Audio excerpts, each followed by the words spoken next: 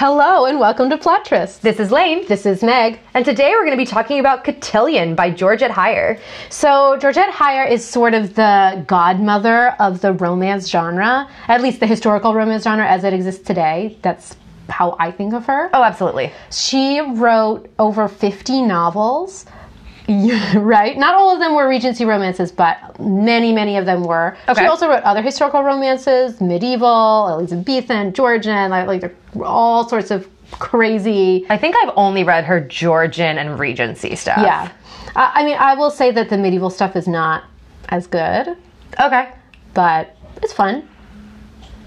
I think the only flaw with Heyer, and it's not a flaw, is she's clearly a cute, not porny romance writer. Like, at most, her characters are going to kiss in the end. Right, at the end. You're not even going to get a kiss in the middle. Right. It won't be described, and it's not meant to be titillating. No. Well, I mean, I don't know. A lot of times they get crushed in a kiss. Or... Right, but that's literally the whole sentence. That's literally the kiss was crushing. So it's a little bit outside of our usual fare. And so because of that, while this is definitely a true romance novel, we're not going to be following our usual formula of talking about offensiveness and sexiness and our summaries, just because it doesn't really fit with what Heyer does. Yeah. So this is, I guess, our classic romance category. And we are going to be reading a few other classic romances, not just by Heyer, but some other authors as well. And honestly, it's just because Meg and I want to read those things. So we figure if we're reading them, we might as well be reviewing them for you. Why not? So, all right. So as usual, let's get started with the book jacket. Almost an heiress. Country-bred, spirited Kitty Charings is on the brink of inheriting a fortune from her eccentric guardian, provided that she marries one of his grandnephews. Kitty has spent her secluded life pining for the handsome, rakish Jack, who is well aware of her attachment. A plan of her own. But when Jack fails to respond to his great-uncle's ultimatum, Kitty hatches a strategy of her own. A counterfeit betrothal to mild-mannered Freddie Standen, who neither needs nor wants the money. A most unlikely hero. And when Kitty's generous heart leads to all sorts of unintended troubles, there's only one man who can rescue her from more than one dreadful fix, pick up the pieces of her plotting, and in the process, her heart. Okay. I like how they try to sort of keep it a secret. Well, and I also like that they... So, full disclosure, this is the second time we've recorded this episode. We had a technical failure the last time. The first time we've ever had a technical mishap to that extent. Yeah, we lost the whole episode, and we had a different book jacket. We were actually reading it off the back of... like some book we found online, an old copy. And this is a much better summary. Oh, that much one better. Just name dropped a ton of characters and focused too much on the premise rather than the book itself. And so I think this one is a lot better for sure. I think it's interesting. I think this one touches less on Freddie. Yes, it touches less on Freddie. And I think they made it, I think whoever wrote this book jacket is going off of a more contemporary historical romance background. Yes. So if you look at it, we've got the almost an heiress, you know. The formatting is definitely exactly. more in line with what we've come to expect. Exactly. But anyway, this book was published in 1953. Right. So this is mid-career, and I think it's probably one of her funniest and most lighthearted romances. I really liked it. And I think technically this book is a great demonstration of what Heyer is good at. Yes. There are a ton of characters, and we've read a lot lately with a massive cast. Yes. And I don't think anyone suffers for it. No. What she does so well is she manages to have a huge cast of characters, and yet each one of them has their own personality, their own motives, their own place in the narrative. I just think it's really well done. And I think she's also one of those authors who's good at giving you a character's perspective while making observations beyond the scope of the character's knowledge in a way that doesn't feel ham-fisted. I agree. Yeah. Like the way she reveals interpersonal dynamics. And I think one of the things we've talked about previously with this book is Kitty and Freddie agree to this fake betrothal. Yeah. So wait, let's back up. Yeah. Let's talk about what happens in the book. Well, let's talk about the major trope. Yes. So the major trope of this book is the fake betrothal. Yes. The fake relationship. And if you've read any historical romances, you know that any fake relationship inevitably leads to a real relationship. So we're not going to be hiding the fact that Freddie and Kitty end up with each other in the end. Right. It should be obvious. It should absolutely be obvious. But they sort of don't realize it or articulate it or come to terms with themselves until the last few pages of the book. But the reader is definitely aware of them falling for each other, even though it's not stated in the text in a way that's really deftly handled, and so props to Heyer. Yes. And then something that I enjoy when I read these books or these Regency romances, these pure Regencies, is comparing them to how they would be written or would have to be written today if you're reading, a romance with sex in it. So, for example, in this book, they don't kiss until literally the final page, maybe even like the third to last paragraph is when they kiss. And you know that if you were reading this in a contemporary a romance that were written, a historical romance that were written today, they would at least be a kiss halfway through. Well, and I think Kitty's reason for this fake proposal is that she wants to goad Jack into proposing. So if this were written today, there would be an excuse for Freddie to feel Kitty up, if only for Jack to catch them. Exactly. And that's just not even done here. In fact, Kitty and Jack are, Kitty and Freddie are awkward as all get out together. Which is so wonderful. Which is totally played for laughs. I actually love, so there's a scene, it's so romance tropey in this book, the waltzing Yes. scene. So Kitty has never learned to waltz. She's country bred, and her uncle, her guardian, he's not actually her uncle, doesn't approve of her dancing or going to London.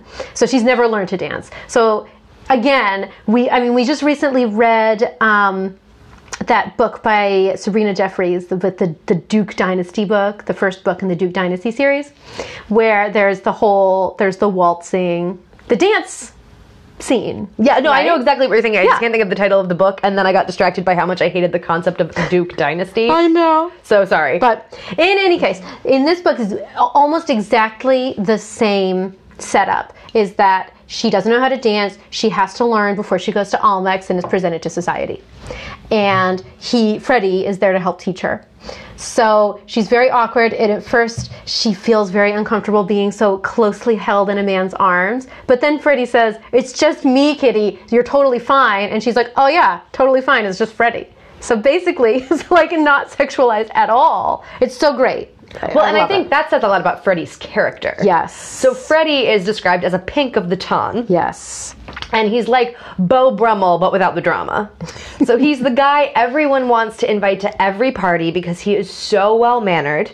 He's an excellent dancer. He's always willing to dance with the poor wallflower or accompany the annoying older matron into dinner. He's someone that husbands don't mind if he dances with their wives because he's non-threatening and he's just that gracious of a social butterfly. Yes. And so he is sort of perceived in the beginning of the book by everyone, including Kitty, as dumb. Yes. When the fact is he's not learned, he's not bookish, he's not an Oxford man. No, and he himself will be the first to admit that he's not in the Oxford line. But he's very aware socially. Yes. Very emotionally intelligent. Exactly. And so he's able to make other people in society comfortable. He's able to see how to solve problems. He's, aware of what the norms are, and so he can help others adhere to them. And he's very able to see through other people's facades. Yes. So, but he doesn't go around making them feel bad about that. Right. Either. So basically he is very socially adept. And being with Kitty has made his family realize his strengths because they were previously sort of dismissive of him as not the brightest bulb. We're watching him navigate bringing this country girl into society has made them realize that he is very capable at what he's good at. Okay, so we've talked about the tropes. We've talked about she's going to go to London in this fake relationship. But why. So like the book jacket says, she has been raised by this guardian. He's very rich, but he doesn't use the money. He's very much like a Scrooge situation. Right. He's loaded, but they live in a drafty house with no fires and last season's clothing. He never hired a governess for her. She's just had this companion who's completely obsessed with romantic poetry, and that's basically it. Doubles as the housemaid. Yes. It's all very sad. His name is Matthew Pennycock. Yes. And it had been speculated in society that he was her biological father, and that's why he took her in, but it's revealed in the beginning of the book that he's not related to her at all. The speculation is that he was in love with her mother. Yes. I will also say that Heyer does this amazing job of getting all of this exposition out without it feeling clunky. Yes. It's all in conversation, which usually that's the worst. When you're like, hey, don't you love waking up in the DC area lane? It's so beautiful to look outside and see the Washington Monument. Like, are you really going to say that to your colleague? No. But in this book, she manages to get all of that exposition out through this conversation between three of the great nephews and Matthew.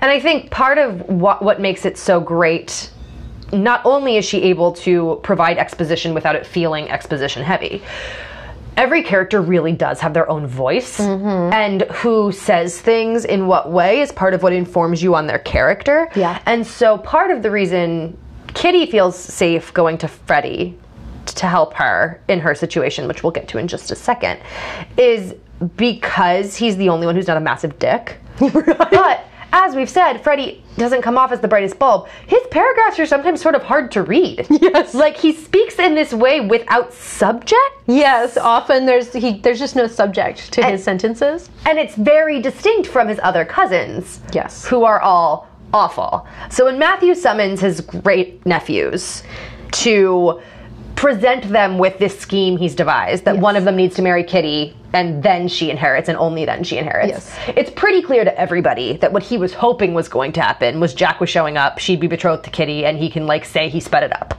Exactly. But Jack doesn't come. Jack does not come. Freddie was not going to come either, except that Jack and then one of his other aunts kind of trick him into going. Yes. So who is there when she actually shows up? First, there is George, who's a baron, Lord Bendin, who's already married. So he was not invited, and no one is sure why he is there, but he is the most social climby, schemy of the bunch, and you know that if he had known Kitty was going to be available, he would not have gotten married. Correct. So there's George. George's brother, the Honorable and Reverend Hugh Rattray, makes it very clear to Kitty that he is only there proposing to her out of pity. Right. Because of what her life will be if none of them marry her. And he has every intention of changing her. Yes. Into a good, church-going, modest woman. Yes. As opposed to someone with any spirit. Yes. Well, and he feels that she would make a good reverend's wife because she is so plain and modest. But still not modest enough. Right, not modest enough. And then finally, we also have Lord Dolphinton. Dolph, or Foster is his first name, but everyone calls him Dolph. And he is an Irish earl. Yes. But completely impoverished. Yes. And he was deprived of oxygen in the womb. And so he's also prone to speaking without subjects, but also without point. Right. So Dolph has an intellectual disability. I mean, that is what it is. But it's very clear that he's not insane. Yes. He's not incapable. He's not... he shouldn't be institutionalized. And I only bring that up because at certain points in one of the ways his mother manipulates him is by threatening him with institutionalization. Yeah. When everybody knows he's just a little slow on the uptake. Right. So those are the three people who show up in response to Uncle Matthew's letter telling them that they should come and marry Kitty so they can get her money, which means only two of them are actually her suitors. And then there's one there, George, who's there just to make sure Hugh gets married to her, to further Hugh's interests. And as we said, his brother. Freddie and Jack don't initially plan to go. Exactly. And there's a sixth one who's off in the war, who never really shows up in the text. And then Freddie does have several brothers, but they're all young. They're all too young, yeah. So basically, Kitty is put in this impossible situation. Where she's picking between Hugh, the self-righteous reverend douchebag, and Dolph, the mentally disabled poor Earl, who makes it very clear he has no interest in marrying her and is only there because his mother made him go. He's only proposing because his mother forced him to go, and the proposal that he chokes out are his mother's words. Yes. Kitty does allow them both to propose, and she turns them both down, and then she's just so upset that she runs away. But she runs away to the nearest inn, where it just so happens Freddie, who is arriving late, knows his uncle's cheapness and tendency to dine early, has decided to stop for food. Yes. So Freddie's having this amazing meal, which also I loved. I actually love how Hare talks about the food, because the food just always sounds divine. Amazing. So anyway, he's eating, basically the innkeeper says, well, I don't have much, I just have this and this and this and this and this. And Freddie says, okay, that'll be fine, and also bring me up a little punch. Yep. You know? So Freddie's having this Epicurean meal when Kitty bursts in. And originally, Kitty is devastated to see him. Like, she really thought he was too good for this scheme. And then it becomes apparent to her that he didn't know why he was summoned. He had no idea why he was supposed to be there. He knew he was summoned by Uncle Matthew, but that was it. And so upon having her initial opinion of his character, which is that he's a great man and she didn't know why he was coming, simple but kind, she decides to hatch up the scheme where they say they're engaged, so Matthew will let her go to London. And then when she gets to London, she's going to show Jack that he should have showed up and proposed because he really missed out. And Freddie is loath to agree to this plan.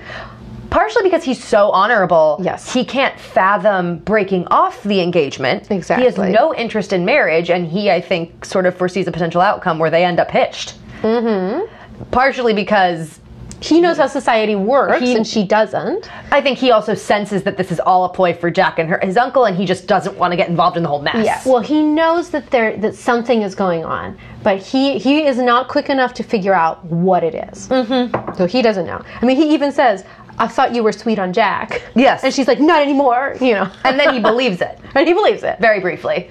So they go to his plan is, she starts crying, of course, which leads to him saying, which trope of all tropes? Right? Like, a woman's tears are kryptonite. What do I do? What do I do? So he's like, fine, we'll do it your way. Yeah. I'll convince my uncle to let you come to London for a month, and then we'll find an excuse to end this thing.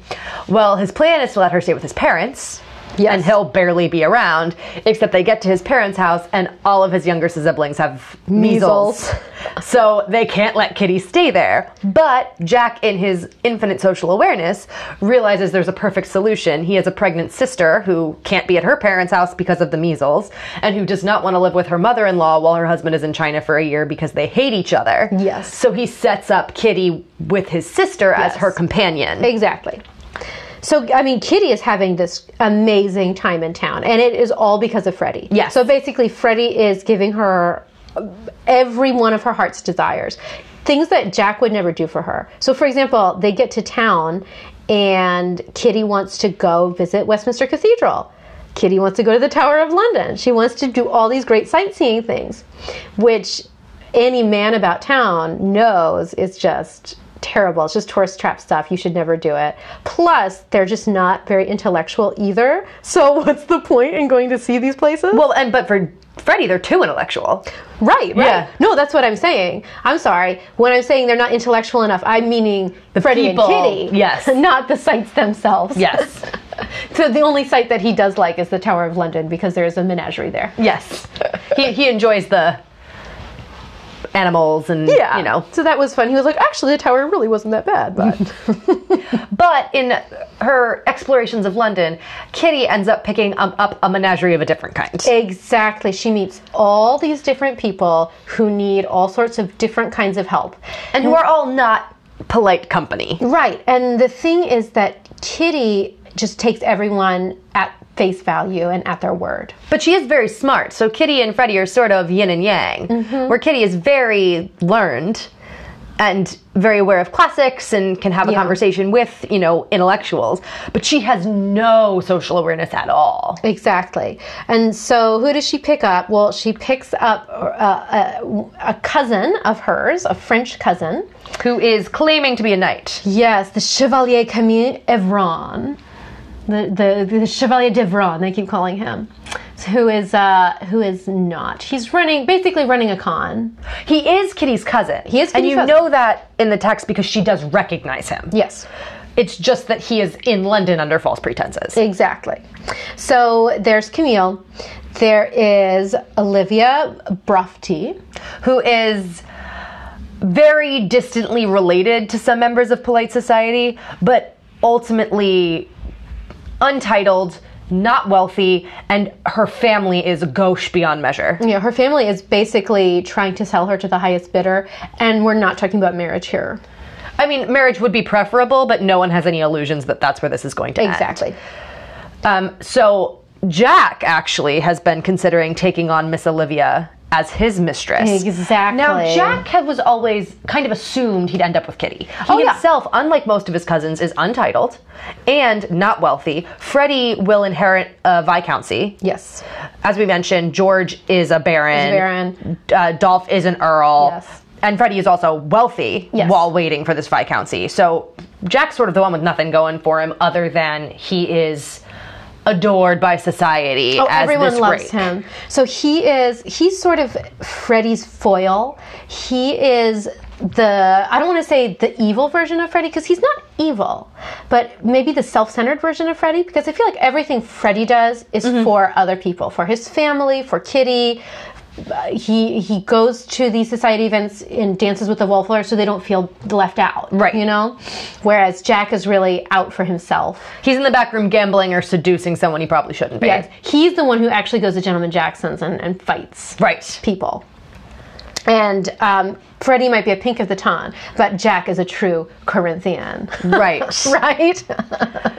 But so originally Jack is sort of going after Olivia, and Kitty, who takes everyone at face value and just isn't aware of how town works, has no idea. Yeah, has no clue that Jack might be interested in offering a carte blanche to Olivia. Right. Additionally, their cousin Dolph, Kitty finds upon kind of prying a little, like, why are you so reluctant to marry me? You like me, compared to, like, potential outcomes for your future. Dolph, this is not the worst. Yes. And she finds out that he has a secret paramour. Yes, he has found the woman of his life in a middle-class woman.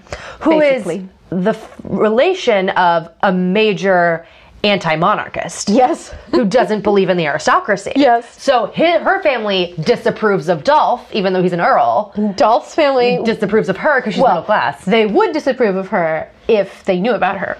But Dolph somehow knows enough to keep this a secret. So Kitty also decides to help them. Right. So that Dolph can stop making overtures at them, because Dolph's mother did not take no for an answer. Exactly.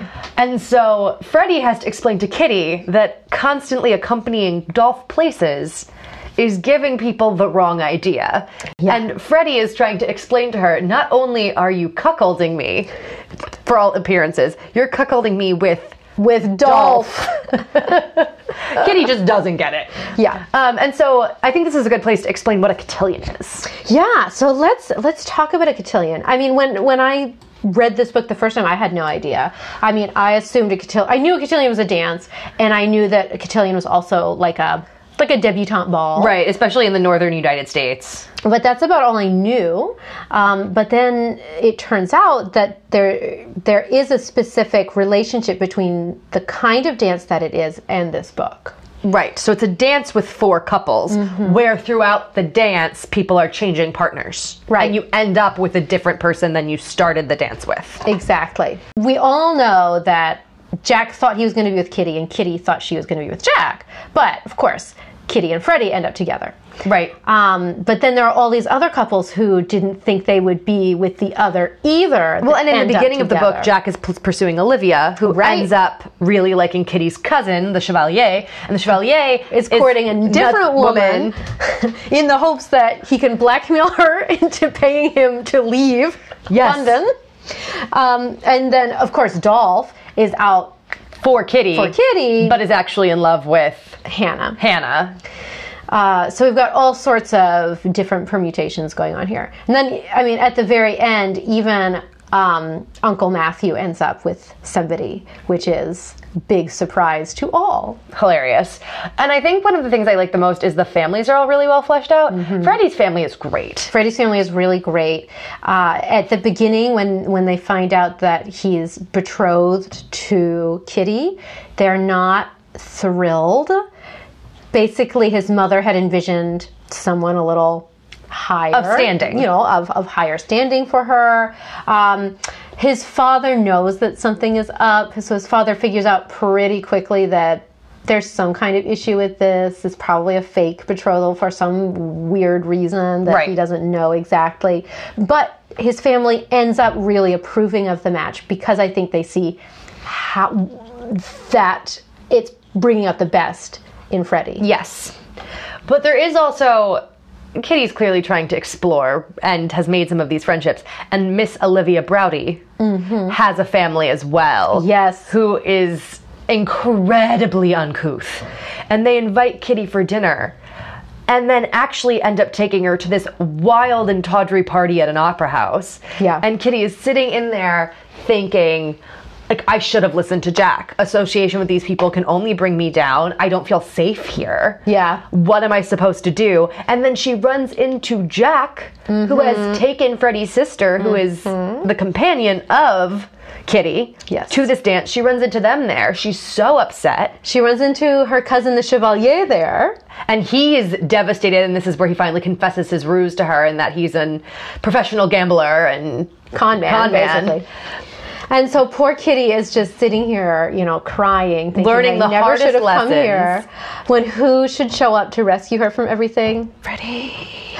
That is Freddie. That is correct. Freddie. He shows up, takes her out of there, saves her from social ruination, and I think this is the moment where Kitty really falls in love with Freddie. And this is also the moment where Kitty starts to regret their ruse, realizing that, like, people in his orbit have started really caring for her and she really cares for them, and that ending their betrothal is going to have consequences beyond just... Right. And I think this is also the night that she starts to see Jack for who he really is. Yes. And what a silly scheme this all was, because he's just not worth it. Yes. So I will say all of these threads come together in a wonderful way. So the denouement is amazing. It's one of those scenes with everybody in one room that Meg and I love. Yes, like the sitcom ending where you've got all the characters in there and they're all themselves to the max. And the ending is just so great. I just love it. They love it. I really enjoyed this book. Yeah. It's highly recommended. So much fun.